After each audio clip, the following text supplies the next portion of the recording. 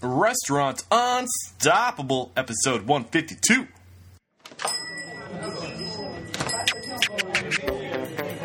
Are you ready for it factors, success stories, failures, and bombs of restaurant industry knowledge?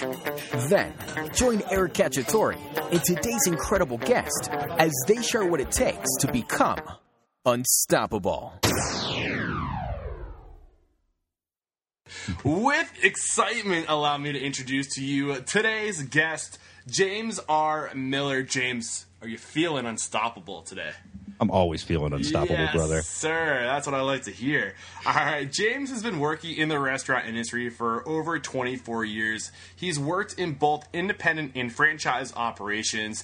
Today, when he's not at his restaurants, he's hosting Run It Right podcast. The Run It Right podcast will entertain and inform you with news, interviews, opinions, and comedy segments, mostly about the restaurant industry.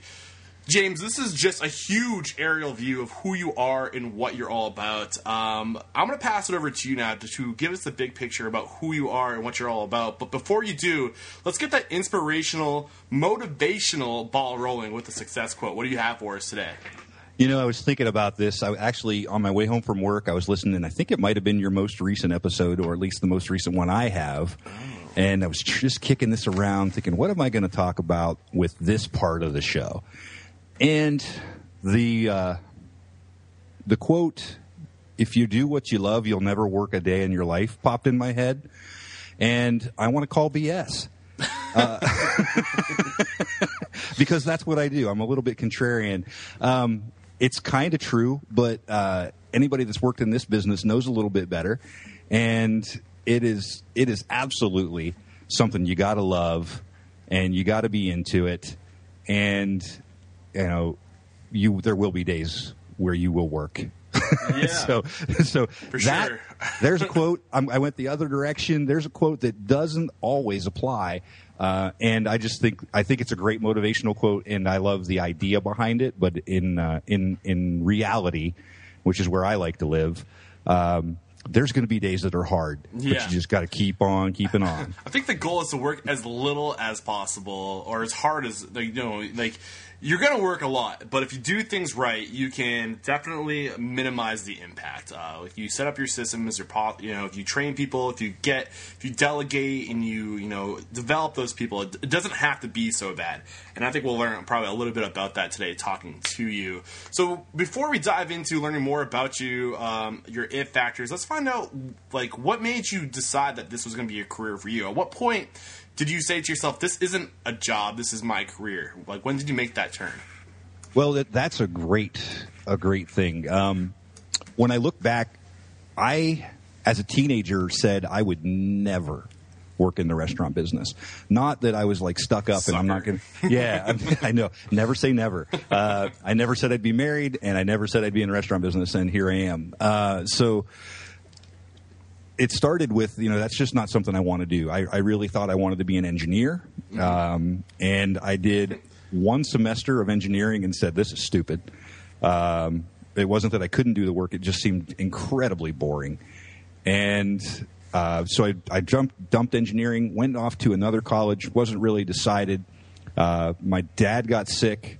I wasn't able to finish college. He was helping me pay for it. And I was working part-time at Wendy's as a grill guy, just on breaks and summer times. And then I was also, when I wasn't able to go to college, I got another job doing telemarketing. This is in the 90s when people actually answered their phones before caller ID. And so I was working at Wendy's, and I would leave there. I'd go there and open, work till 2, go to the telemarketing place, work 4 to 11. And then on my days off, my friend was an insurance agent, and I would do somewhat like telemarketing for him, just cold calling people, setting up appointments and stuff like that. So I'm basically working 3 jobs.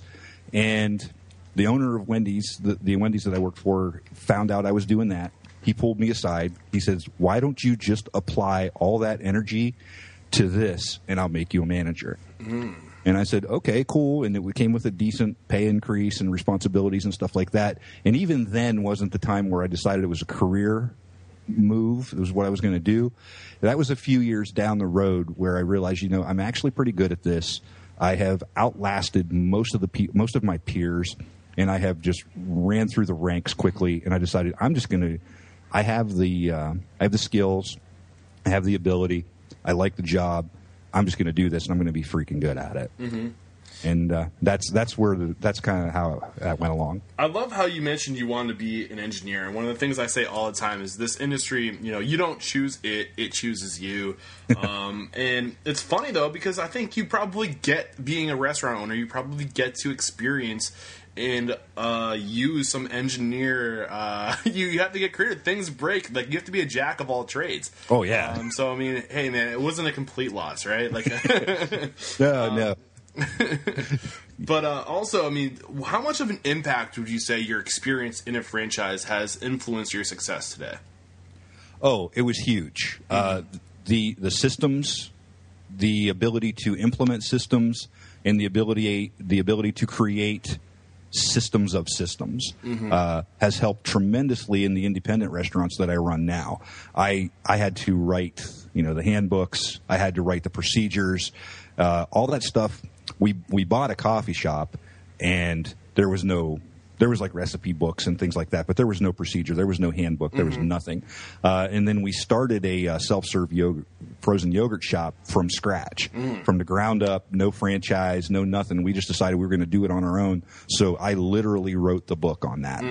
And having the experience coming from a big, successful franchise, I was able to just model things off of that, change the things I didn't like, add things that I wanted, and it's been a tremendous help. Awesome. Yeah, I mean, it's one of the things, like, I'm very transparent about my very not excitement for the franchise and corporate world, but that said, we can learn so much because they do so many things right when it comes to operations.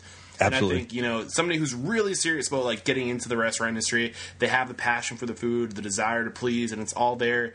Go work a year or two at a franchise or a corporation and just learn and absorb everything they do and apply those things to your restaurant, and you'll have 10 times better success rate.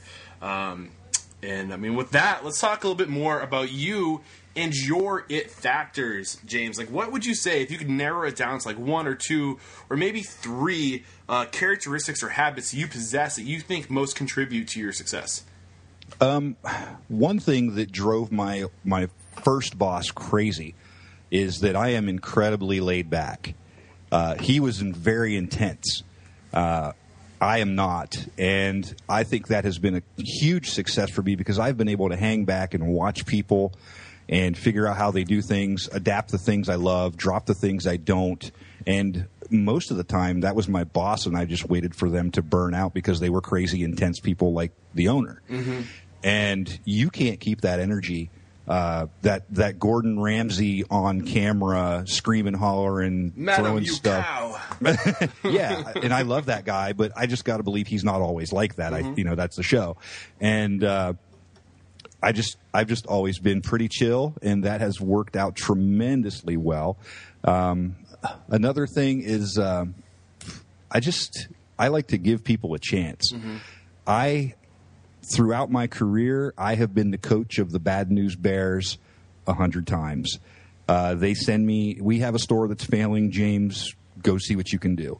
And I will go there with the biggest ragtag crew, and I will make it successful and profitable. Mm-hmm. Doesn't matter to me. I don't need the top level chef. I don't need the most high power manager. I just need people who, give a shit and are going to come to work and will listen. If I have that, we can train the talent into you, the skills into you. If you just care and are willing to come in here and try real hard, I'll make this thing profitable with a bunch of people like that. Awesome, man. I love it. So far, I have laid back, give people a chance, and is there anything else you want to add before we move on?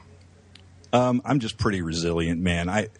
I've been in some messes where people were dropping like flies, and I can just step back from a situation and relax and see what's going to happen. Mm-hmm. That's something my boss now, he says, I can have the world falling down around me, and I just keep the same even keel and just say, okay, here's what we need to do to get through this, and just move on. I rarely lose my cool, and when I do, it's not pretty. Yeah, it's funny you say that. I mean, one of the one of my strengths are, I mean, this isn't about me, it's about you, but I can resonate with what you're saying because I'm really good at looking at situations and visioning outcomes. Like, this is plan B or option B or option A rather.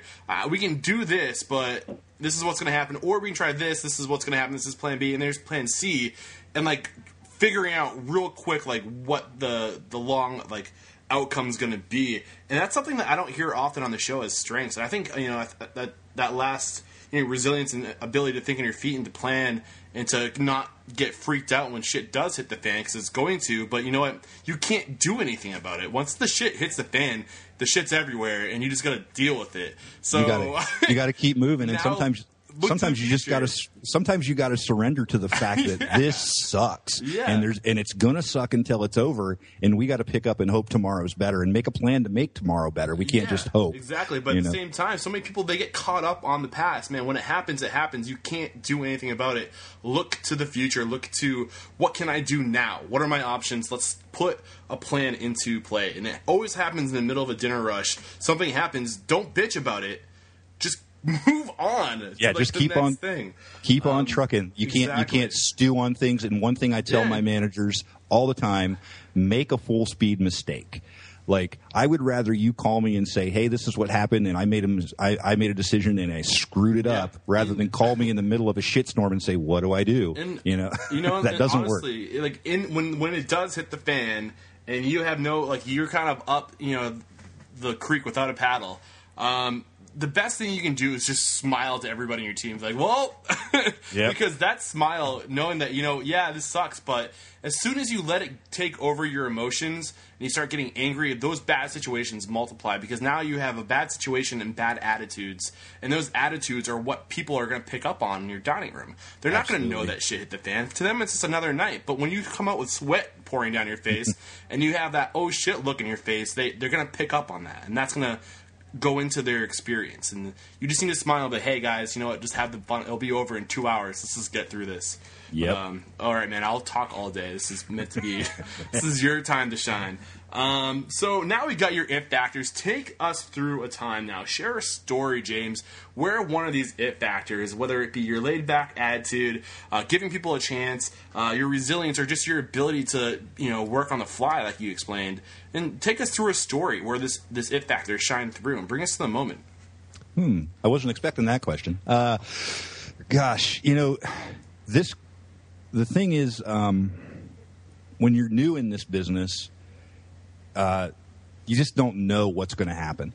Crazy things come up, and we could call them bad things or bad experiences, or For example, I used to when I was first promoted to manager at Wendy's. Wendy's has baked potatoes. It takes an hour to make a baked potato, and I would just not have enough. Like, I was always running out of freaking baked potatoes. Mm-hmm. So the owner would come through the drive-thru pretty much every night and order a baked potato. And one night I was out. Mm-hmm. The next night I was out. The third night I was out, and I had the headset on, and he says, "So James is a pretty slow learner." Over the headset to everybody who had a headset on. Nice. And and he gave me 3 chances. That's a blessing. Yeah. But so that's not to say how terrible I am at making baked potatoes. The point is, over time I got better at that. I figured these things out. I never ran out of baked potatoes, and I never had too many. Mm-hmm. That's a very, very specific and minute story, and it's really kind of lame. But if you take that and apply it to anything, you're going to come up against hard things. You're going to come up against things that you're just not good at. Projecting baked potatoes, running food cost, writing a schedule correctly, whatever it is. If you learn from it, don't be James is a slow learner. Don't get burnt 3 nights in a row when you know you're being checked on. Take responsibility for the fact that you screwed up. Learn how to not make it happen tomorrow or next week or whatever the situation is, and just apply what you've learned and get better. Mm-hmm.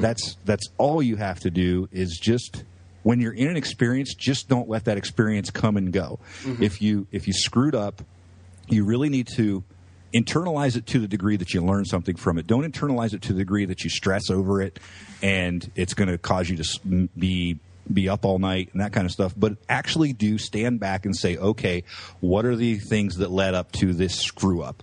What can I do next time to do better? Because one thing I've learned in this business and basically in life in general is there's just a cycle. There's a rhythm. Things come up again and again and again, and you have to be just prepared. And you can make those things either easy or hard. If you learn, the next time you see that situation, you know exactly how to handle it. Yeah. And you move on. And that's not hard anymore. But life or the restaurant business is going to throw you something harder. And you have to take your accumulated knowledge and figure out how to get through that thing and apply it to the new thing. Absolutely. Like, if you're not paying attention, this is the hardest business in the world. But if you just freaking pay attention just a little bit, this is the easiest business in the world. Yeah, for sure, man. I mean, one of my favorite sayings is just fail forward. There's no such thing as failure. If you're failing forward, if you're taking something from that experience and saying, you know what, this is what I learned next time around, we are going to do it just this much better now because now we learned. And you can take that philosophy and blow it up and use it and apply it to the biggest hurdles in life. If you're starting a restaurant and you fail, well, don't let that stop you. You just learn, like, this is what we did wrong. And the next time out, if we can get a loan, we're going to do it again. And we're going to do it this much better.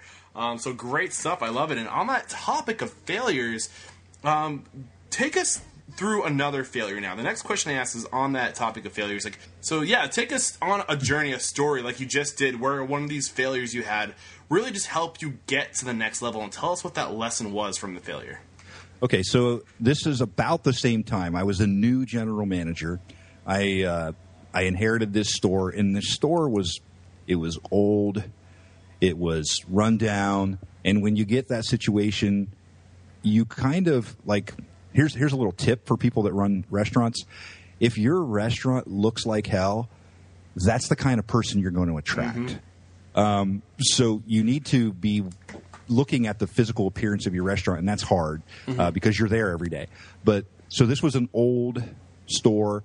The crew was kind of set in their ways and just kind of crusty, and we had some sketchy people. And all of a sudden, after I'd promoted this one girl to manager, we just had an intense food cost problem. We do a weekly food cost percentage, and all of a sudden it just spiked, and I could not track it down. I was a new manager. I didn't know how to track these things down. I was doing all the things my district manager was telling me to do, and we still just couldn't track it down. Well, turns out later that this girl was stealing. Like she was stealing food. Like the only reason we found it was another manager. His parents were crazy and kicked him out of the house. He was a good guy, but his parents were just whack jobs. And he went to live with this girl, stay with her family temporarily. And he says when he walked in, there was just bags of grilled chicken in their freezer and bags of French fries and meat patties. And we found out that our food cost problem was because this chick was stealing. Now, if I had better guidance and if I had been in the business longer, I would have caught that immediately. I thought I was doing all the things I needed to do. So that comes back to systems. Mm-hmm. We didn't have the systems in place to find those things. And this is a drum that I beat all the time because even in the franchise group that I'm in, there are guys, owners, who almost take pride in the fact that they don't calculate their food cost on a weekly basis.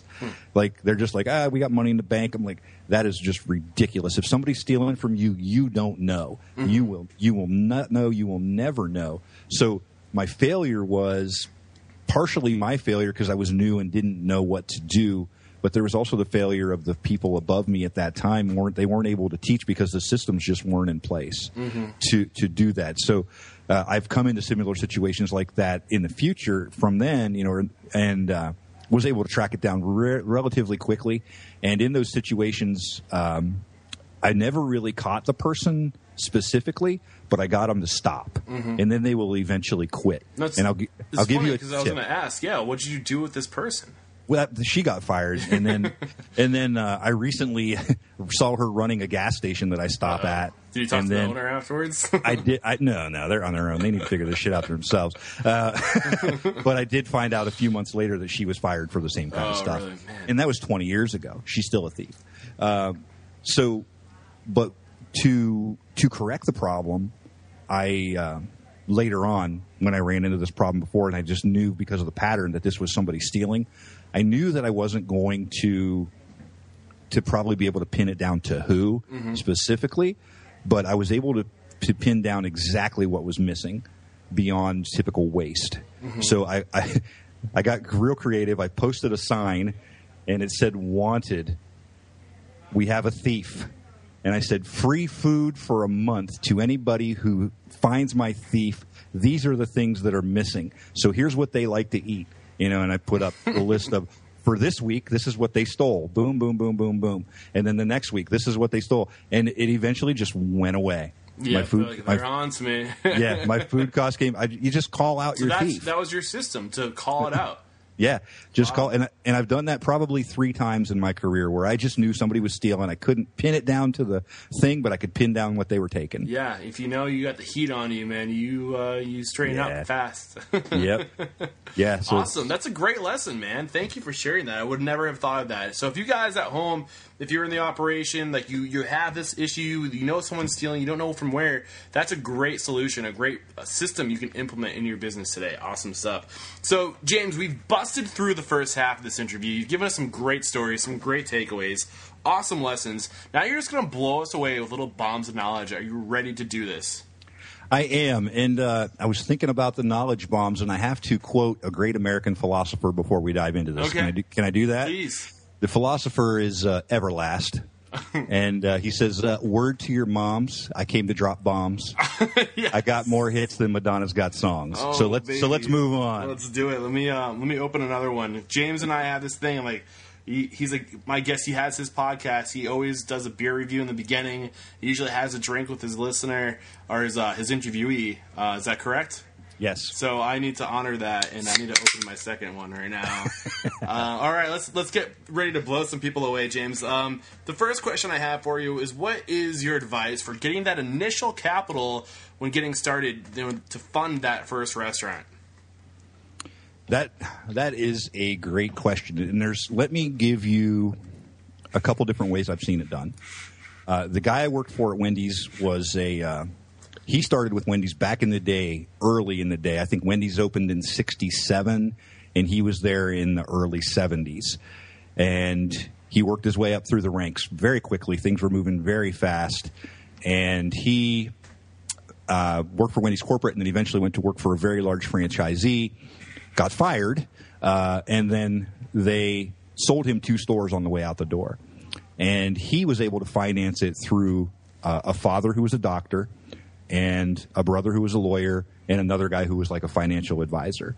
And so other people's money, the Robert Kiyosaki method, the OPM, other people's money. So that's one way to do it.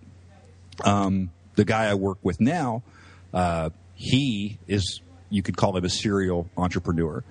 He started with a small sign business. He would come to your restaurant and build you a sign, custom neon, or just a big sign on a pole, or a small neon sign, anything. He started with a sign business, worked that up, sold it, then started doing a mobile dent business. He would go to car lots and come and pop the dents out after a hailstorm and just make mad cash. Well, he sold that business and then bought his first pizza shop with the proceeds from that.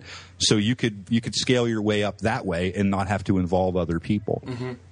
So he bought his first pizza shop that way. Second pizza shop was on a very creative note between the owner and himself and some bank involvement. And then the coffee shop, he was able to just go borrow money from the bank, and then we actually bought the coffee shop in order to open the yogurt shop. We had no intentions of running a coffee shop. It's actually very successful and we love it. But he borrowed money from the bank to do that, and then was able to do the yogurt shop basically on credit cards on the cheap, on a shoestring. Wow. And so there's a number of different ways that I personally have seen it done.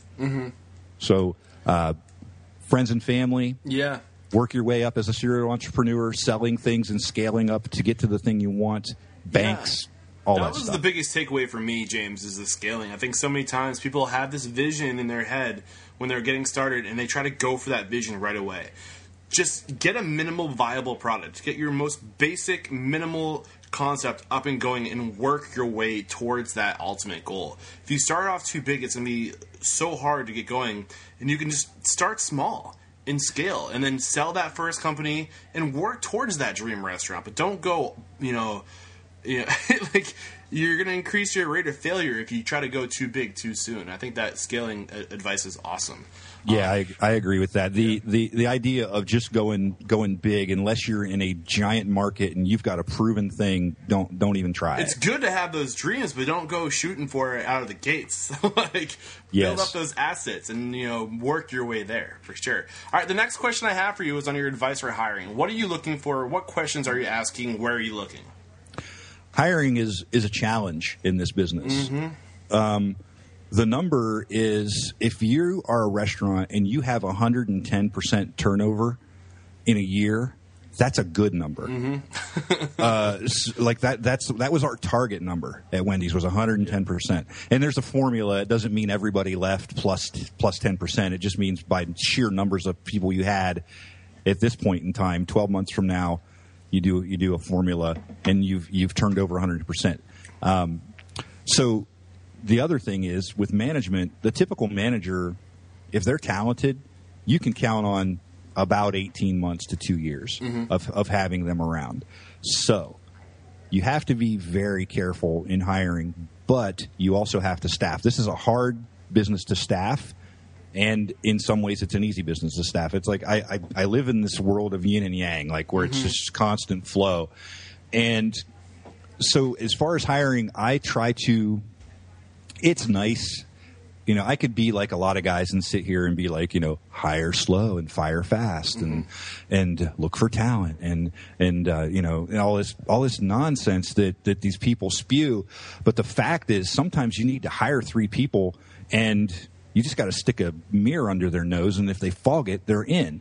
And but then you have to sort them out after that. You know what I mean? Like, it's been my experience that it's about a 5-to-1 ratio. Mm-hmm. Just about if you hire 5 people, about one of them is going to be there a year from now and is going to do a really good job for you. Yep. So you just have to know that going in. You have to accept that going in. But the fire fast, I do agree with that. Mm-hmm.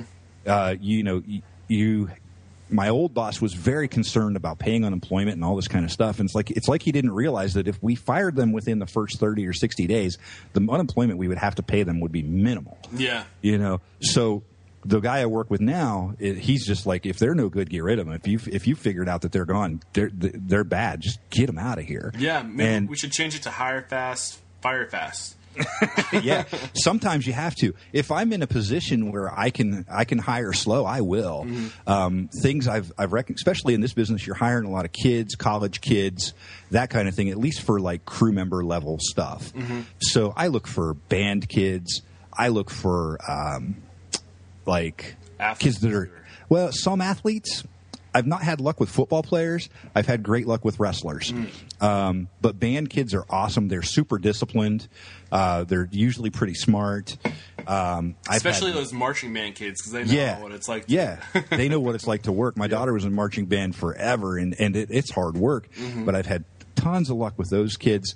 I'm looking for people that have been involved in things. FFA it's a very rural area, so I just hired a girl that was the president of the FFA, and she's a beast. Is that Future Farmers of America? Yes, okay. Yes. She's just an animal. Like, she came in and she's the manager. Like, it's awesome. Nice. And talk to people in interviews. And the thing I like to do is, like, I know the culture of my restaurants, mm-hmm. and I think, does this person fit? Mm-hmm. And I like to think I'm, as wanting to be an engineer, I'm kind of a numbers guy. I think, like, okay, if the average of the store is, let's just say it's 5, what is this person? What do they do to my average? Are they a 3? Are they a 6? Are they a 7? And I try to up the average every time I hire. Mm-hmm. And I think we talked about it when we spoke a week or so ago, I recently had a situation where I finally had enough of this one girl. She was just a cancer in my store, and we just had kind of not a great crew. They were people that seemed great, and once we let her go, the rest of them left. We've hired almost a whole new staff in the last 30 to 45 days, and it's a whole different store. Awesome. Like, I just had to kick the lead domino. The rest of them fell, and we just have a whole new world going on. My general manager came to me the other day and was like, man, it's like a whole different store. And I was like, I told you, we had to figure out where the cancer was and get rid of it, and we did it. And you just can't be afraid of getting rid of bad people. No, yeah, absolutely. I totally agree. And I mean, I think we're kind of leading into the next question now, which is when you find these great people, what do you do to keep them on your team? You kind of already alluded that you remove the ones that are the cancer, but what else will you do to keep these people? You mentioned quickly culture, like Ticket. So what I try to do with culture is I try to just get people interested in what we're doing. I try to make people understand. One conversation I have with everybody that works for me at some point is I'll be off to the side as a customer is paying the bill, and there's another employee standing there collecting the money, and I'll grab a person. I'll be like, see that money getting handed over right there? That part of that is your paycheck. That's where your paycheck comes from. Those people out there in the dining room, they bring money, and then it goes on to the owner, and then he writes you a check. There's no magic money tree out back that we write paychecks off of. Mm-hmm.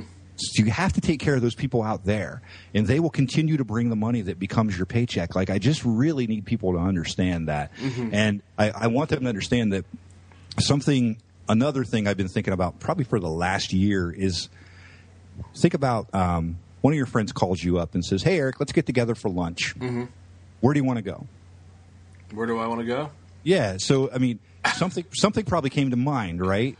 Whether it's a coffee shop down the street, or you have a favorite restaurant and or you have a place you want to show a guy. Mm-hmm.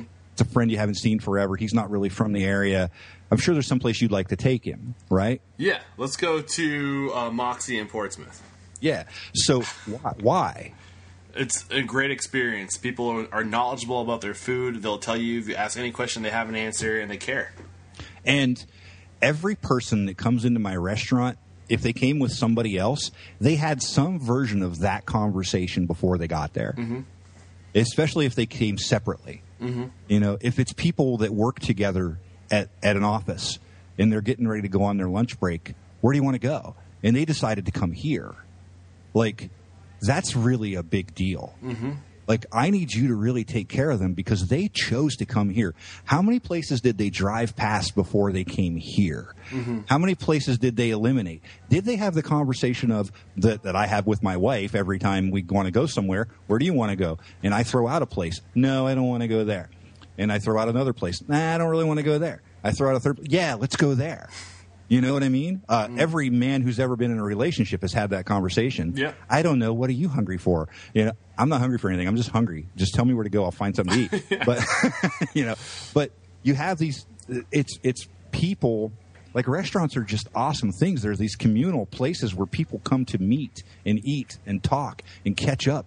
And they chose to come to our place. They chose to come to our coffee shop, or they were walking through our little touristy town of Berlin, Ohio, and they saw our yogurt shop and they're like, oh, yogurt shops are cool. Let's go in there. There was this group decision to come to this place and give us their hard-earned dollars. We have to prove to them that we deserve them, and then they will come back. And that's been my pitch for the last year or so. Every meeting I have, I bring that up in some form. Is like, these people chose to come here. We can't look at the mob that came in as a group. We have to look at each individual group of people, 1 or 2 or 4 or 6 or 10, whatever it is. They made a decision to come here and give us their money, and we need to respect that and treat them right. You're fired up, man. I love it. Yeah, that stuff. That one gets me. Like, that one just gets me. Yeah, I can tell. So let's move on. And the next question I have for you, James, is, I can tell you know your stuff. You've done your research. I'm sure you've read a book or two. What are like a couple books, if you can limit it down, just a few, that are must reads for people in this industry? If you're looking to get in this industry, if you're just looking to improve upon yourself, where would you send them? one of the first books I ever read in that vein was Stephen Covey's 7 Habits of Highly Effective People. It's a great book, and I go back to it every now and then. I highly recommend that one. I hate to interrupt, but I did a episode dedicated to those 7 habits. I'll link it to it in the show notes. Yeah, that's a great book, and he's gone now, but man, what a great guy, what a great thinker, and what he did was take other people's ideas and break them down to digestible pieces and shared them. Great guy. And if you have the desire to open a restaurant and you have kind of an entrepreneurial spirit, I highly recommend Rich Dad Poor Dad, Robert Kiyosaki. That one will make you want. I actually saw a lady read that book, quit her job, and fail miserably. But it will make you want to just quit your job and go be an entrepreneur. But for me, like the biggest lesson, I read that book. The biggest lesson for me in that book was the difference between assets and liabilities. Yes, and that alone was just like the light got turned on. I mean, I love my parents. Don't get me wrong, but they weren't the best at teaching me about financials. And if you were somebody like me who had incredible, loving, caring parents, but aren't the most financially successful, then that's a great book to kind of get you caught up. And just that explanation between, like I said, liabilities and assets just made me look at the world differently. He just gives you a complete 180 look at everything. Yeah, it's a refreshing thing. It's one of those books I go back to, like 7 Habits. But right now, I'm reading 2 books by Jim Sullivan. He's a restaurant guy. There's a book called Multi-Unit Leadership. I'm actually going through that with one of my managers right now. He is probably going to take my position at some point. And I'm kind of taking him through that. It's like a structured way to understand how to manage people and how to manage more than one restaurant. And it's specific to restaurant. There's a ton of restaurants. He teamed up with a college and did a ton of research. Multi-Unit Leadership by Jim Sullivan. And then he also has another book called Service That Sells. And it's basically the fact that we're all in sales. And that's a book that just gets you super excited, makes you want to go try new things in your restaurant. Every chapter is like, I got to figure out a way to implement that. And super exciting stuff. So those 4 books, if anybody, you would do very well if you read those and applied to anything out of each book. I'm going to chase down Jim Sullivan after this interview because I think that's the second time he's been mentioned on the show. And I think I heard that book once before, the Multi-Unit Leadership. It might have actually been through you. And Service to Sell. Yeah, those are 2 books I need to check out. And then, yes, Guy Kiyosaki or... No, Robert Kiyosaki. Yeah, Robert Kiyosaki and Stephen Covey's books. Awesome. I have read those. Great recommendations. I'll have links in the show notes. So let's talk a little bit about marketing. I mean, if you can just drop one bit of marketing advice on us, what would it be? I got to tell you, if you're not doing Facebook ads for your restaurant, you're completely missing the boat. It is the cheapest, most effective thing I've ever seen. Super targeted. Like, literally. You can literally paint a picture of your target, like, your perfect client, your avatar of who you're looking to put in front of. It's creepy. Oh, yeah. It's scary. Creepy level of demographics. I haven't done it, but I've looked into it. I've done it, and it works, dude. Like, let me tell you, the first time I ever did it, I was listening to Gary Vaynerchuk. He's a maniac. Love that guy. Oh, there's some more books. Every book Gary Vaynerchuk ever wrote. Read those. Crush It, Thank You Economy, and Jab, Jab, Jab, Right Hook. And I would say if you only read one, read Jab, Jab, Jab, Right Hook if you're going to do social media. It's like something like 40 or 50 case studies that he specifically did on companies that either got it right or got it wrong on Instagram, Facebook, Pinterest, on so-and-so. But anyway... let me relate a story of the first time I ran a Facebook ad. I did it for the yogurt shop. I had just got done listening to Gary Vaynerchuk. I went to Jeff, the guy I work for, and said, hey, give me $25 to $50. I'm going to test a theory here. And so we had a special. We did a $5 fill-up. The yogurt places are by the ounce. You come in, you make your own, we weigh it, and it goes by the ounce. So we said for $5, if you want to get $12 worth of yogurt, we're only going to charge you for $5. So it's a $5 fill-up. And I ran a Facebook ad. I was able to target, okay, we're in Berlin, Ohio. I said, okay, Berlin, Ohio, a 10-mile radius around Berlin.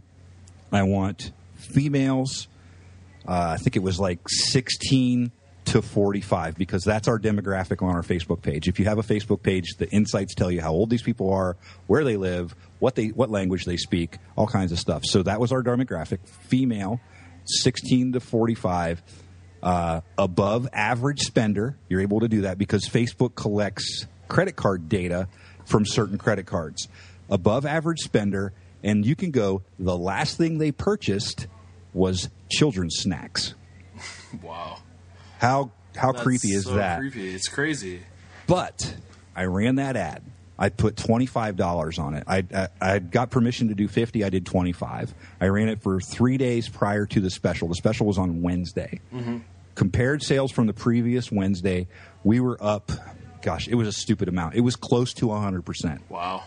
For a $25 ad.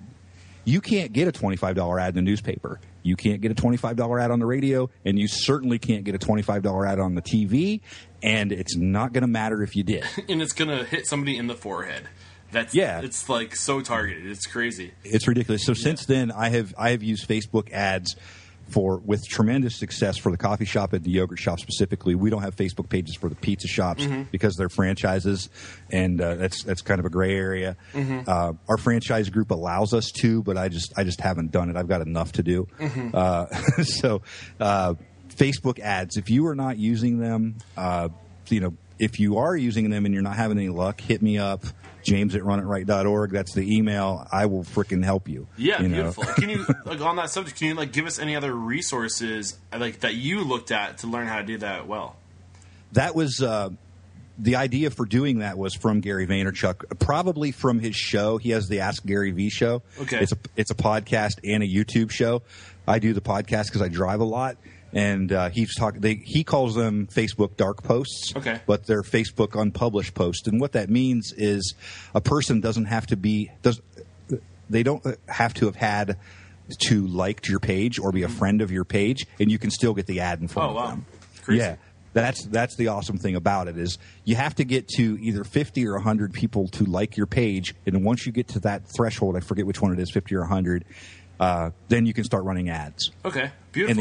And the ads are cheap. Like I said, I don't spend more than $25 an ad. I don't run them more than 3 or 4 days prior to the thing I'm trying to drive people to. Mm-hmm. And I have tremendous success. I have the sales numbers to show that if I did the special on Thursday, I can compare it to the previous Thursday. It's always a minimum 20% boost over the previous week. Wow. It's ridiculous. Awesome. Yeah, we got to move on to the next question. We're running short on time, but awesome. I'll link to those resources. Gary Vaynerchuk, great knowledgeable stuff there. His podcast, I'll have that in the show notes. But on the topic of technology, we're kind of there right now. But let's go a little bit further into technology. Front of house, back of house, do you know of any technologies, or are you using any technologies that you can swear by, that you can leverage to improve systems, processes, procedures, overall efficiency and profitability? We are not using any specific technologies. If you're thinking of things like OpenTable or No Wait or even Hot Schedules or any of that stuff, we're not doing any of that. Okay. It's just not.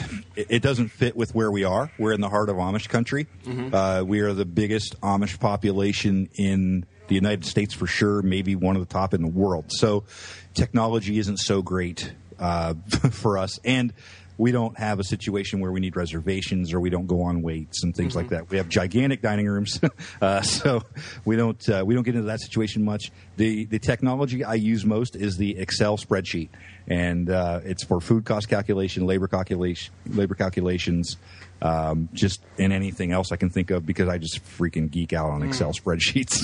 So awesome, man! Great stuff. Thank you. So, if you could go back in time to when you were, I don't know, pick a time when you were lost and confused in your career. Pick it. When in my 20s, when I was new at this. If you could go back in time to when you're in your 20s, if you could give yourself one piece of business advice, what would it be? And, what would you say? What advice would you say to yourself? At that point, I was pretty scattered. I was just trying to do too many things at once, and I would just say to focus on one thing and get good at it, and then move on to the next thing.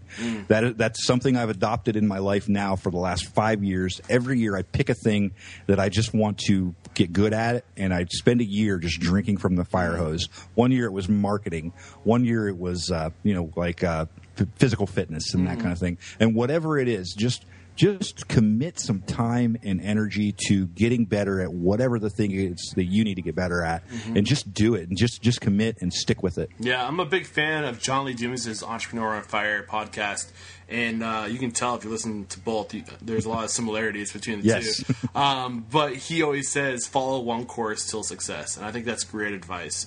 And that's the acronym he uses, FOCUS. FOCUS, yeah. Follow one course till success.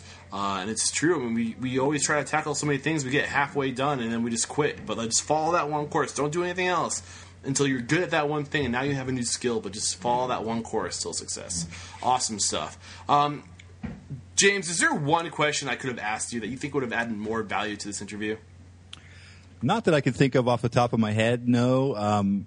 I just want to say, man, you are doing a great thing. Thank you. The restaurant business needs what you're doing, and that is why I started doing what I'm doing. And there's a few other guys doing it, and there are just not enough resources out there for folks who are new to the business or new to management that want to learn. And this is great. Thank you so much. Yeah, I agree with you. Anybody who's out there who wants to start a podcast, come talk to us. We'll help you, because it's all about helping those people out there become more successful. That's why I'm doing it. I'm learning a lot as I go, too. So, I mean, it's a win-win for everyone. But, yeah, man, you've been great. I guess those are all the questions I have for you. We're going to wrap it up. But having you call somebody out, who's one indie restaurant professional you admire and think would make a great guest on the show?